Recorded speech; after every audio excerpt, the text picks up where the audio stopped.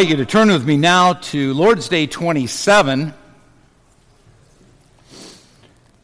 There are some aspects of this Lord's Day that will bear upon the sermon.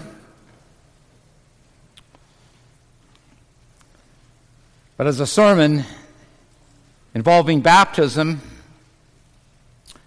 it will be a bit different than usual in the sense that mostly we emphasize the meaning of baptism. And we intend to do that, hear that this afternoon or evening, but we often consider the mode as of very little importance. And yet, I've come to see that this is the key to understanding many things that, even as a minister, were unclear to me. And I still find them, many in the ministry, to be rather perplexed by some of these. And I'll make that clear later what that is. So let's hear what we confess here in Lord's Day 27 about baptism. Does this outward washing with water itself wash away sins? And the answer is no. Only Jesus Christ's blood and the Holy Spirit cleanse us from all sins. Question 73. Why then does the Holy Spirit call baptism the water of rebirth and the washing away of sins? God has good reason for these words. To begin with, he wants to teach us that the blood and Spirit of Christ take away our sins just as water removes dirt from the body. But more importantly, he wants to assure us by this divine pledge and sign that we are as truly washed of our sins spiritually as our bodies are washed with water physically.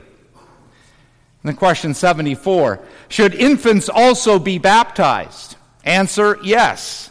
Infants as well as adults are included in God's covenant and people, and they, no less than adults, are promised deliverance from sin through Christ's blood and the Holy Spirit who works faith. Therefore, by baptism, the sign of the covenant, they too should be incorporated into the Christian church and distinguished from the children of unbelievers. This was done in the Old Testament by circumcision, which was replaced in the New Testament by baptism. And now I invite you to turn with me to Matthew 3.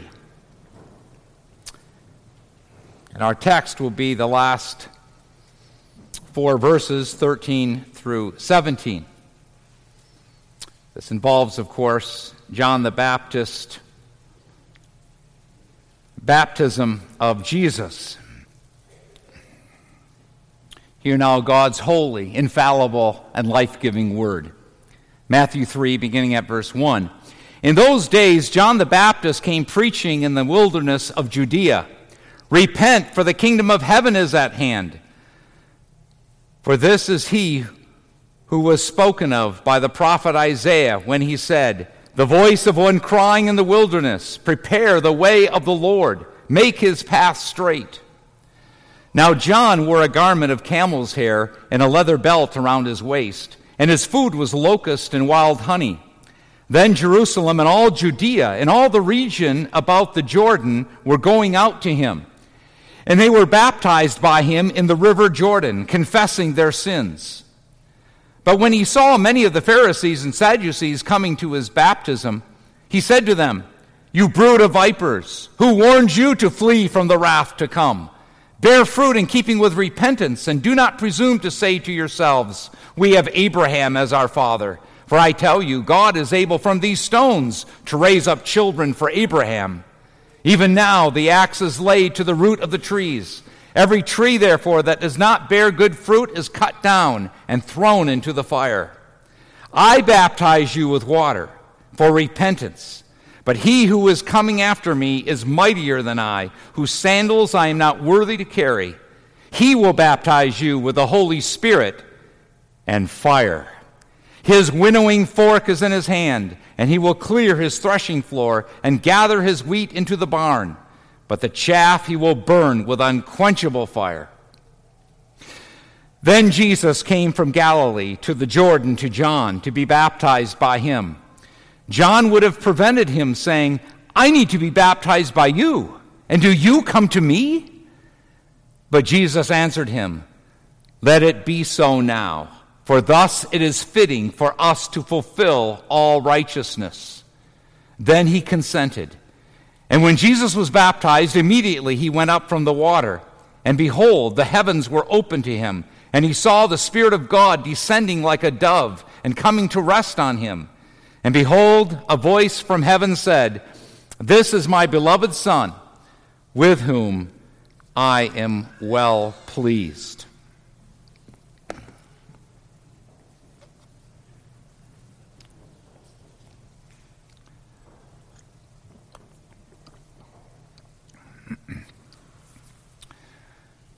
Brothers and sisters in our Lord Jesus Christ, contrary to what so many people believe, even among the Reformed, baptism does not mean immersion, nor does the sacrament of baptism, biblically administered, ever involve being dunked under the water.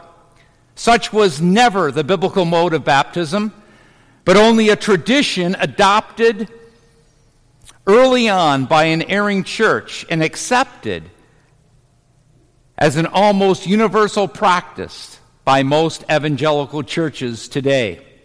And without doubt, it's why many young people, even from Reformed churches, who denying God's covenant claim on them by their baptism as an infant, think that when they come to faith, they need to take the plunge, so to speak, and get really baptized by being totally immersed in water.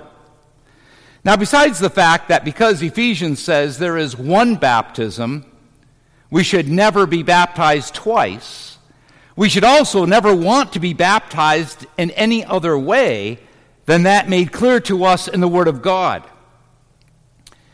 Yes, of course, we accept the baptisms of those baptized by immersion.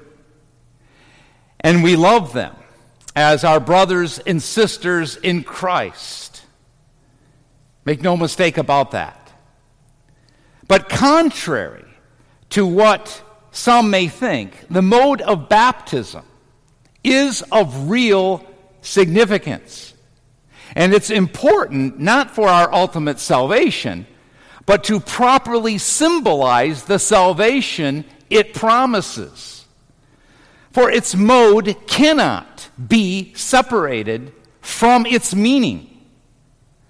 Just as the mode of broken bread and poured out wine for the Lord's Supper cannot be separated from the meaning of Christ's broken body and shed blood given up for us on the cross. Pretzels and beer just doesn't suffice.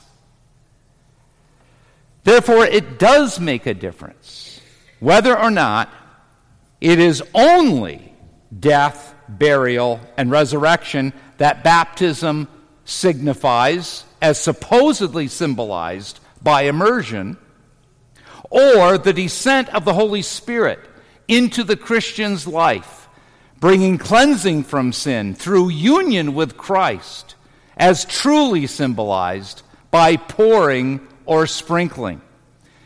And just how important this is, we will see when we consider 2 points this evening.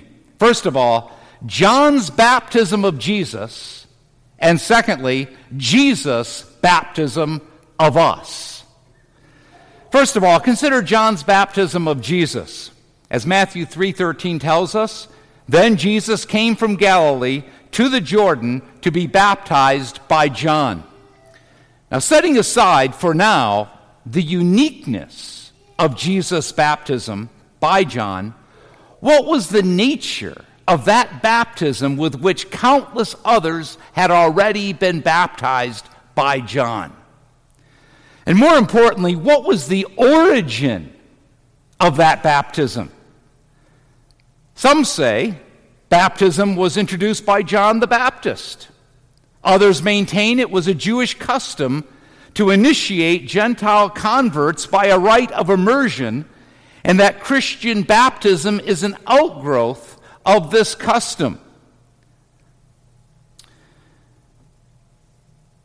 But nothing could be further from the truth. For there was nothing about this practice that was new. Rather, the people assumed John to be a prophet sent from God precisely because he was baptizing. Notice the question asked by the representatives of the Pharisees, those eagle-eyed heresy hunters, who would have instantly pounced upon John for the teaching of any new rites that they were not acquainted with and that were not in accordance with the law. For after John denied that he was the Messiah, nor Elijah returned to earth, they asked him in John 1, verse 24, "Why then are you baptizing? If you are neither the Christ, nor Elijah, nor the prophet."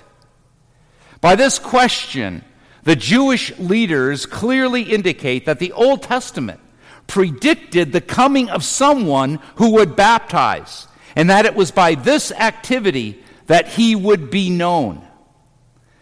But where is it predicted that the Christ, otherwise known as the prophet, would immerse anyone? Nowhere. But there are explicit prophecies where the activity of the Messiah and the Messianic age is associated with sprinkling or pouring. Isaiah 52 verse 15 says, "So will he sprinkle many nations." And in Ezekiel 36 verse 25, God declares that then, in the Messianic age, "I will sprinkle clean water on you, and you will be clean."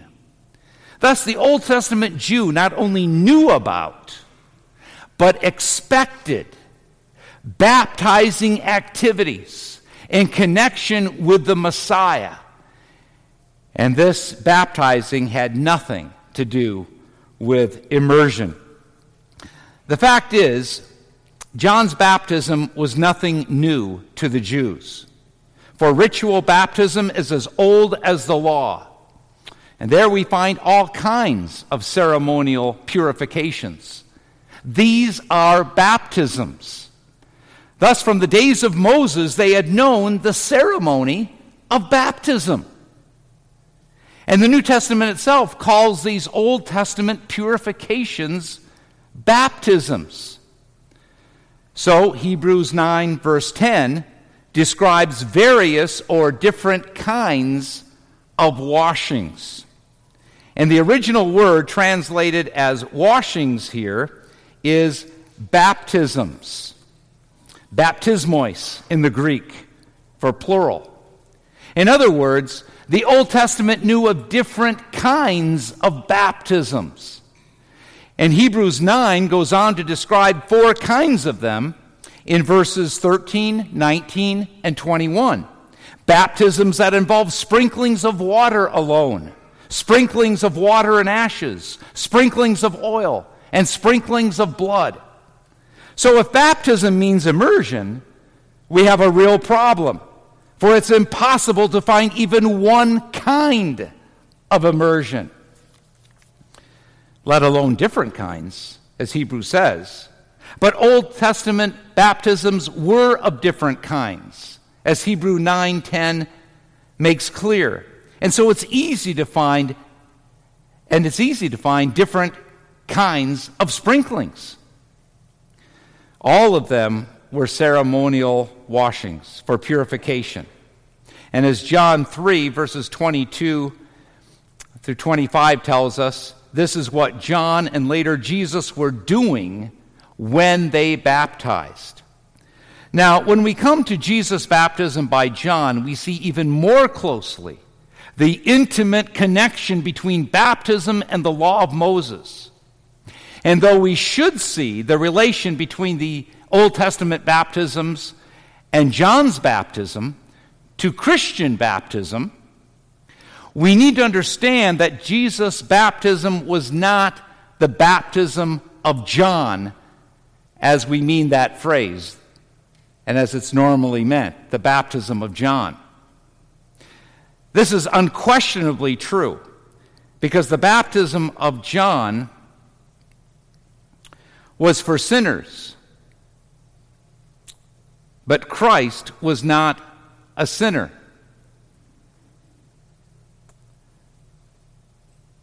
Furthermore, John's baptism represented repentance for the forgiveness of sins, but Jesus could neither repent nor receive forgiveness of sins.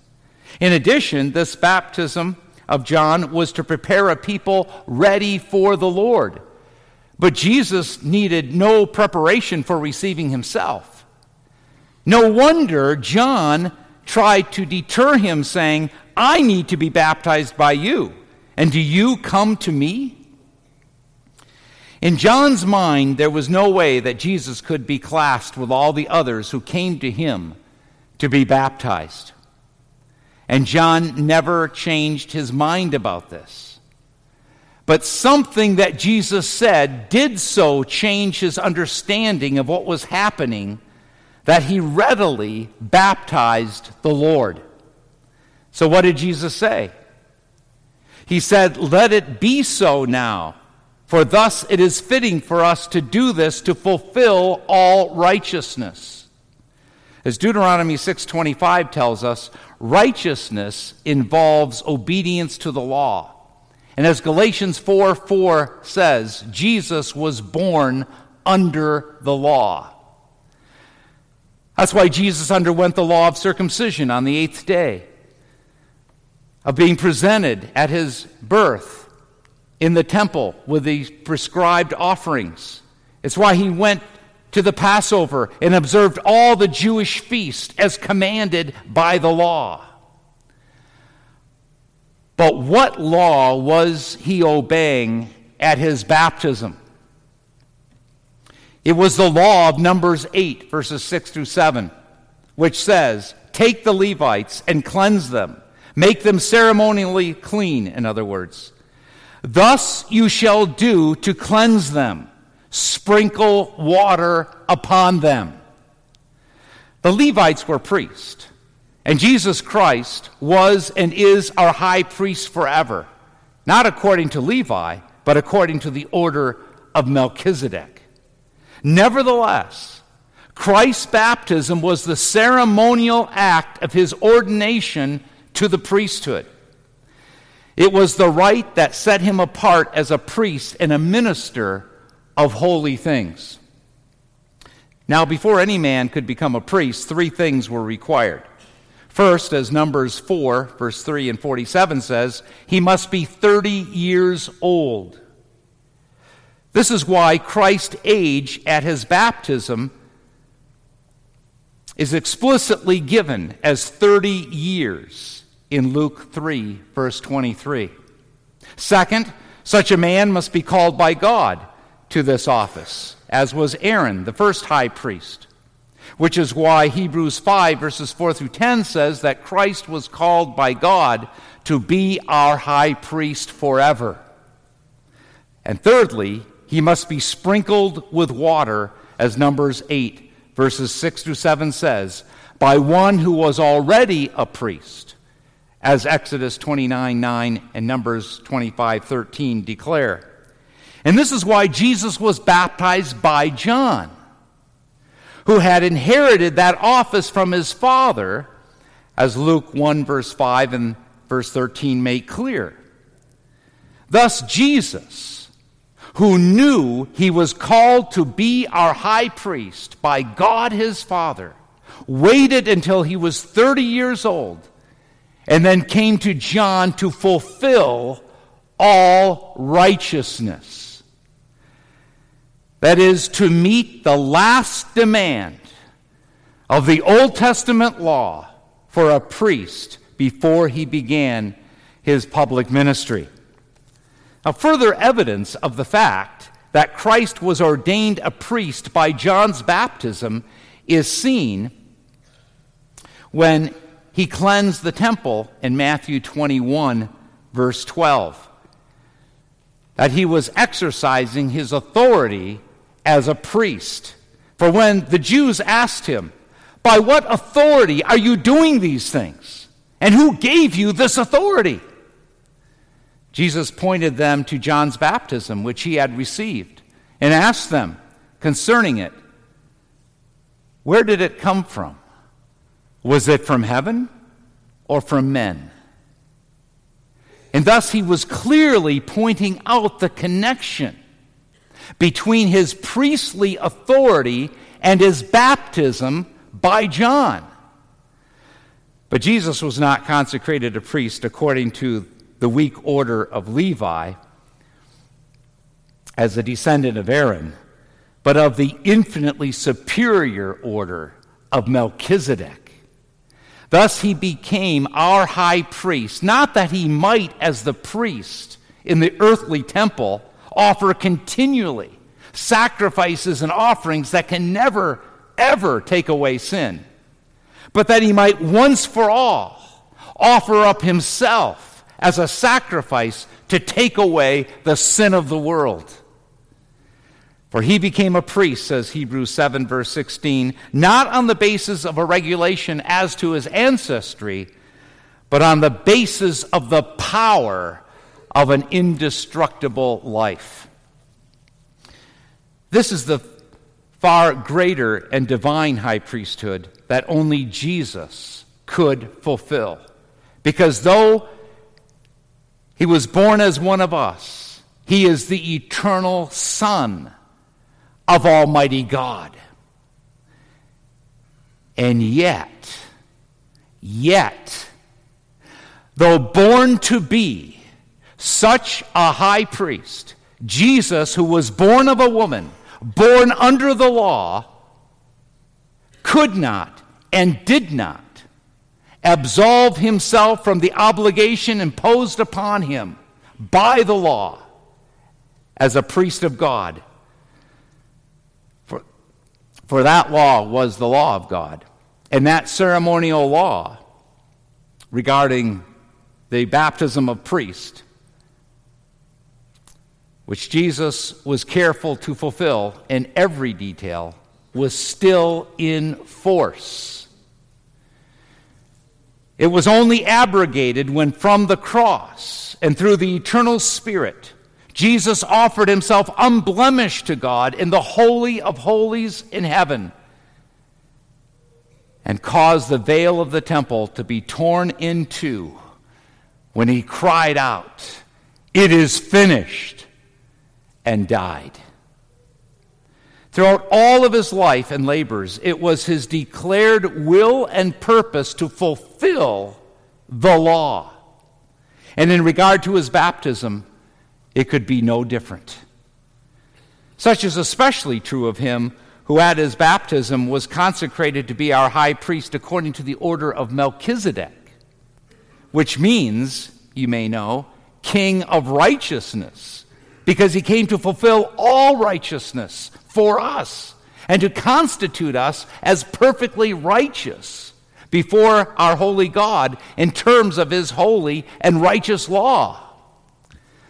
But Jesus' baptism also involved his anointing.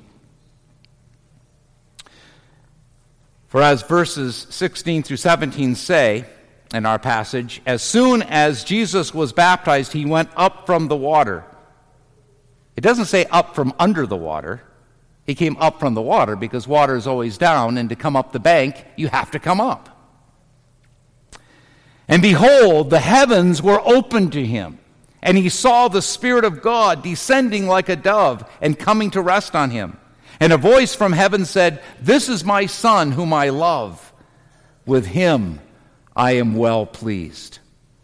It was only because Jesus had been ritually anointed in baptism with water by John and inwardly anointed by the Spirit who came upon him in real baptism, that Jesus could apply the words of Isaiah 61 to himself, that the Spirit of the sovereign Lord is on me, because he has anointed me.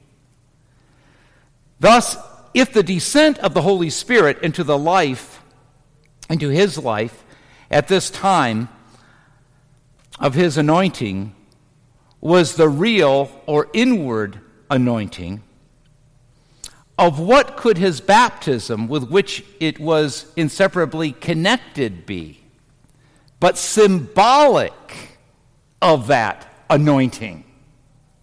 But how could an anointing, a coming down upon or a resting upon,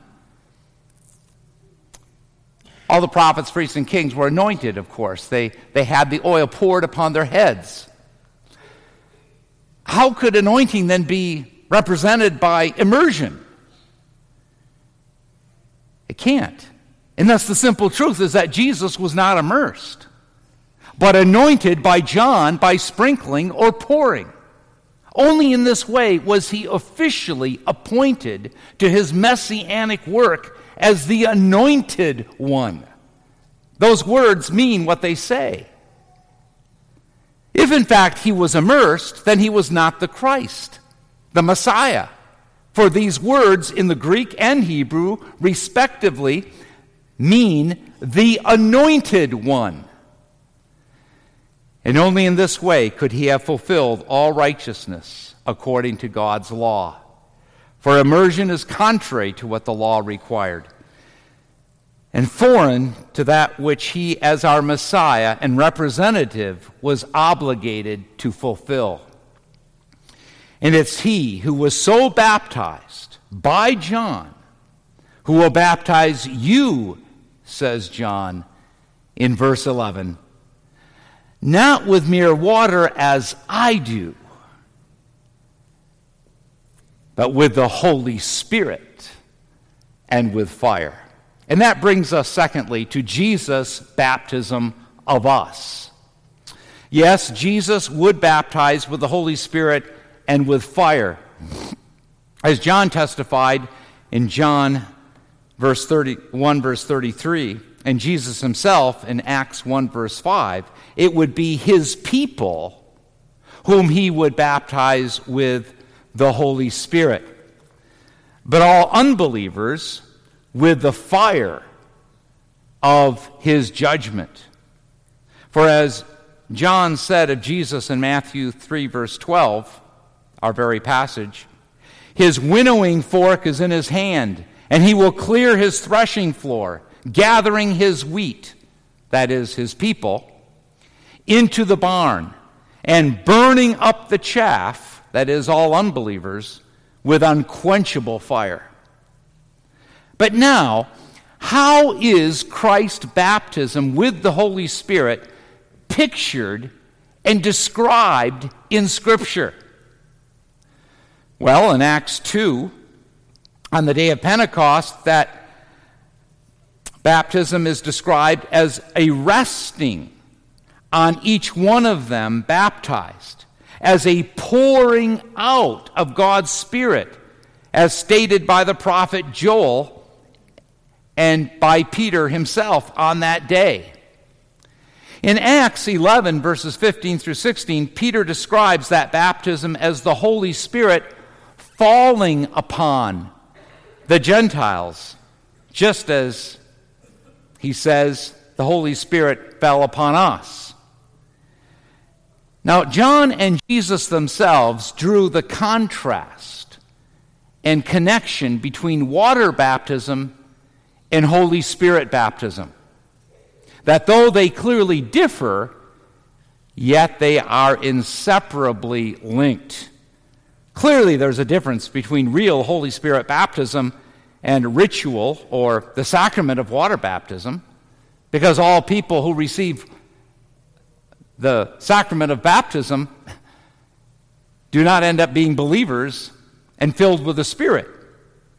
And yet, as Ephesians 4, verse 5 emphatically asserts, there is but one baptism. And thus, as J. Adams rightly says, the only possible conclusion that one may reach is that the two must be but different aspects of the same thing. And if that is so, which it is, then it is only their identity of mode that shows it so. One is the external symbol of which the other is the internal reality. There is then water baptism and spirit baptism, ritual and real. And the ritual must symbolize the real, or it is no symbol at all, no sign, and it has no point. And so when we read again and again, as in Acts 10, verse 44 and following, that the Holy Spirit fell on all who heard the word, and that they were amazed because the gift of the Holy Spirit had been poured out, even on the Gentiles. We hear Peter saying, can anyone forbid water for baptizing these people who have received the Holy Spirit just as we have? And thus it was the people who received the Holy Spirit, not the Holy Spirit who received them. And so the people received the sprinkling, the water, as a symbol of the Holy Spirit. It's not the water that receives them. So in light of this, can we imagine any other mode to symbolize this pouring out or falling of the Holy Spirit upon believers in real baptism to be anything other than the pouring or sprinkling of water in the sacrament of baptism? For the reality and its symbol are uniform. So our water baptism was never meant to symbolize merely our death, burial, and resurrection in Christ, as the immersionists think. Rather, the pouring out of the Holy Spirit upon our life, by whom we are not only washed and set free from all the guilt and power of our sin, but united to Christ in the fullness of his glorious person and work, and united with him not only in his death, burial, and resurrection, as symbolized by immersion, they say, but united with him in his ascension, glory, rule, and judicial authority as judge even over the angels as well. As with Jesus, our baptism is also the symbol of our anointing as Christians who share in Christ, our chief prophet, our only high priest, and our eternal King. As those anointed to be prophets who confess Christ, our baptism shows that we're anointed to be priests who offer ourselves to God as a living sacrifice of thanks, and as kings who fight against sin and the devil in this life, and who afterwards will reign with Christ over all creation for all eternity. Thus, as Jesus was anointed at his baptism to be the Christ, so we are anointed at our baptism to be Christians.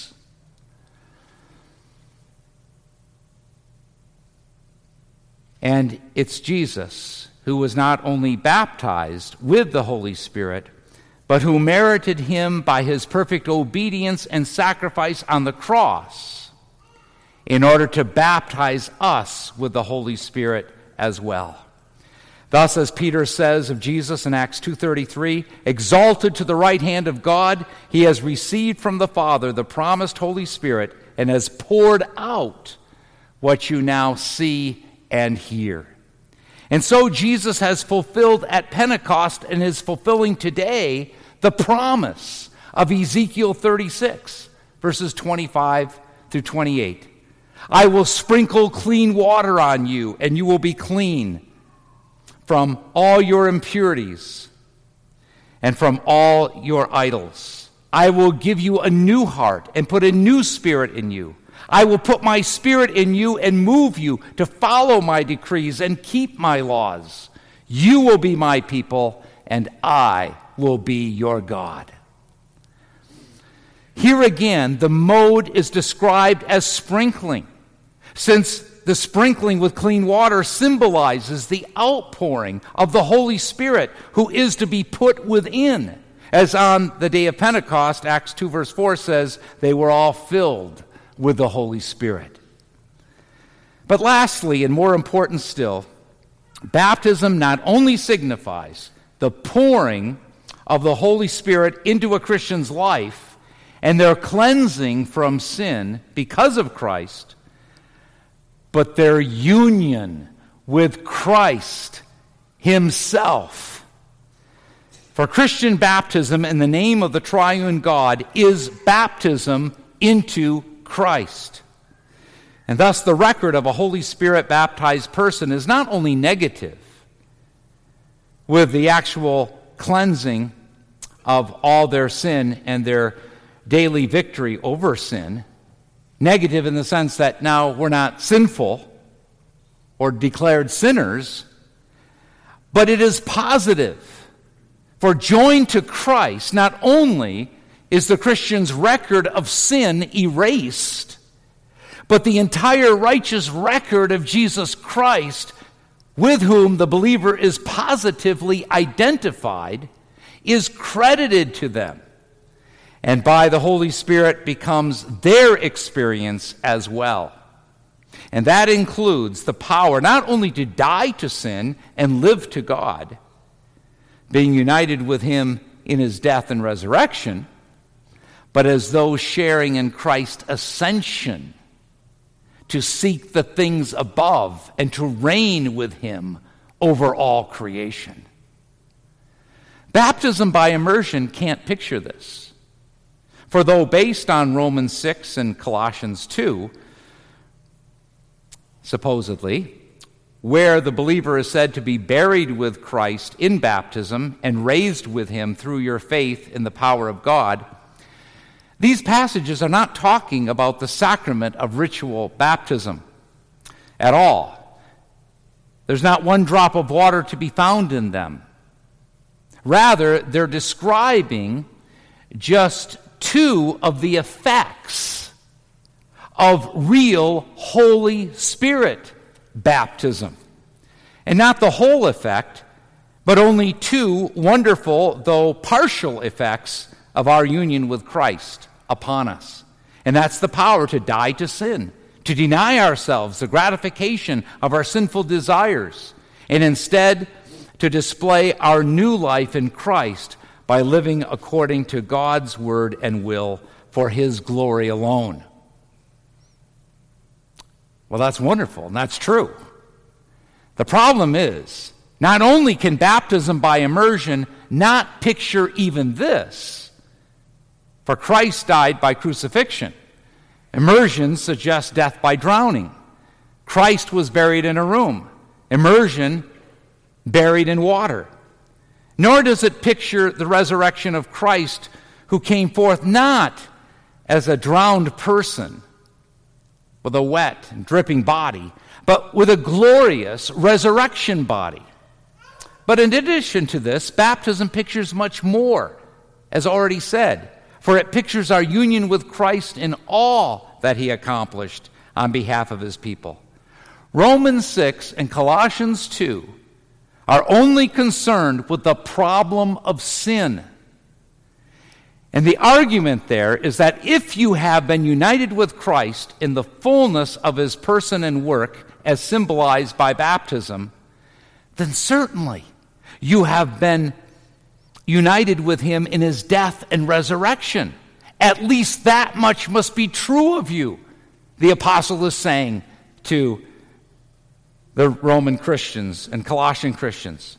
In other words, Paul is saying, don't you know that as many of us who share in all of Christ's benefits certainly share in these, His death and resurrection, and His implications regarding sin as well? That's it. That's all those passages are intending to make clear. Not at all that the mode of baptism is only to represent our death, burial, and resurrection with Christ. So finally, what does it really mean to be baptized into Christ?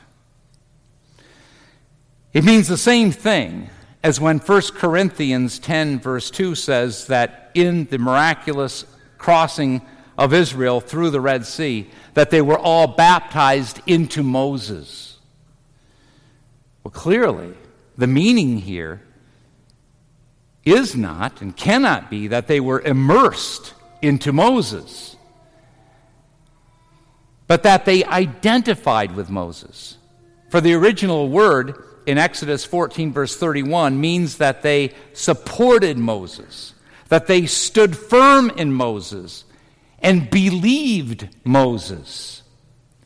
At bottom, it means that they came under the controlling influence of Moses. And so, just as he passed from death to life by passing through the depths of the Red Sea, so did all Israel who were baptized into him. What was true of Moses was true of Israel. And so our baptism is intended to mean for us, for those who are baptized into Christ, that what was true of him, what is true of him, is true of us. And the mode of their ritual water baptism is similar. For as with Moses, notice, the ones who were baptized were not the ones who were immersed into the sea. Rather, it was those who were condemned as the enemies of God who were immersed. Those baptized didn't even get wet. And so it was at the time of Noah's flood. Another picture of baptism, as the Apostle Peter tells us. For those who were baptized were identified with Noah in the ark. Again, who didn't even get wet. While it was those who were judged and destroyed as the inhabitants of the corrupt and unbelieving world, it was they who were totally immersed. Beloved, if you have been baptized either as an infant or adult by sprinkling or pouring, you have been baptized indeed, and in a way that, as Jesus says, fulfills all righteousness. Don't ever seek to be baptized again.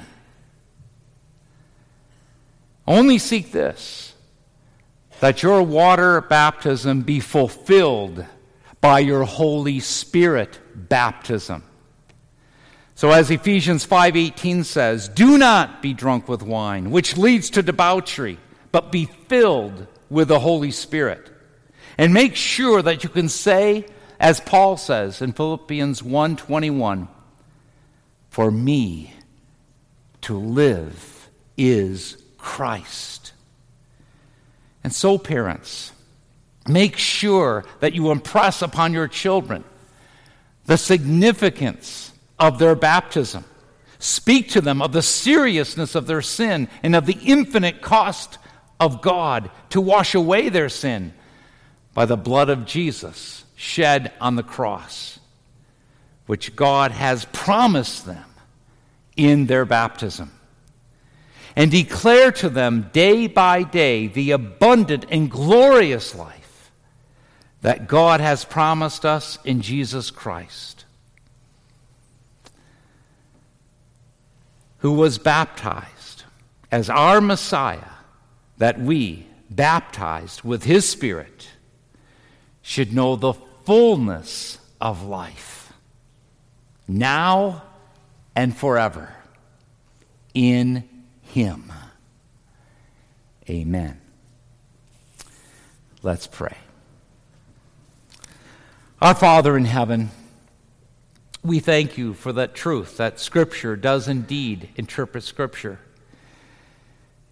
And we pray that in the face of much confusion about this, even a denial of the importance of these things, that it really doesn't matter. And yet, we see people acting as if it really does matter and being rebaptized, doubting their baptism, which is to doubt your promise in Jesus Christ, that it was real or valid. Well, Lord, we thank you that your word is sufficient, that we can know the truth, and in this way, too, be set free from this confusion and doubt. Oh, Lord, we pray, may we truly then live it out in our life. May we truly show that, yes, we believe what you have signified to us in our baptism, that we are one with the Lord Jesus, that he is ours and we are his. And so, may we live out that truly abundant life, and dying to sin and living new lives for you, seeking the things above, not the things below, and knowing that as Jesus promised, he is preparing a place for us and a glory that we cannot even imagine. How we thank you that in Jesus Christ we have more than we could ever dream of.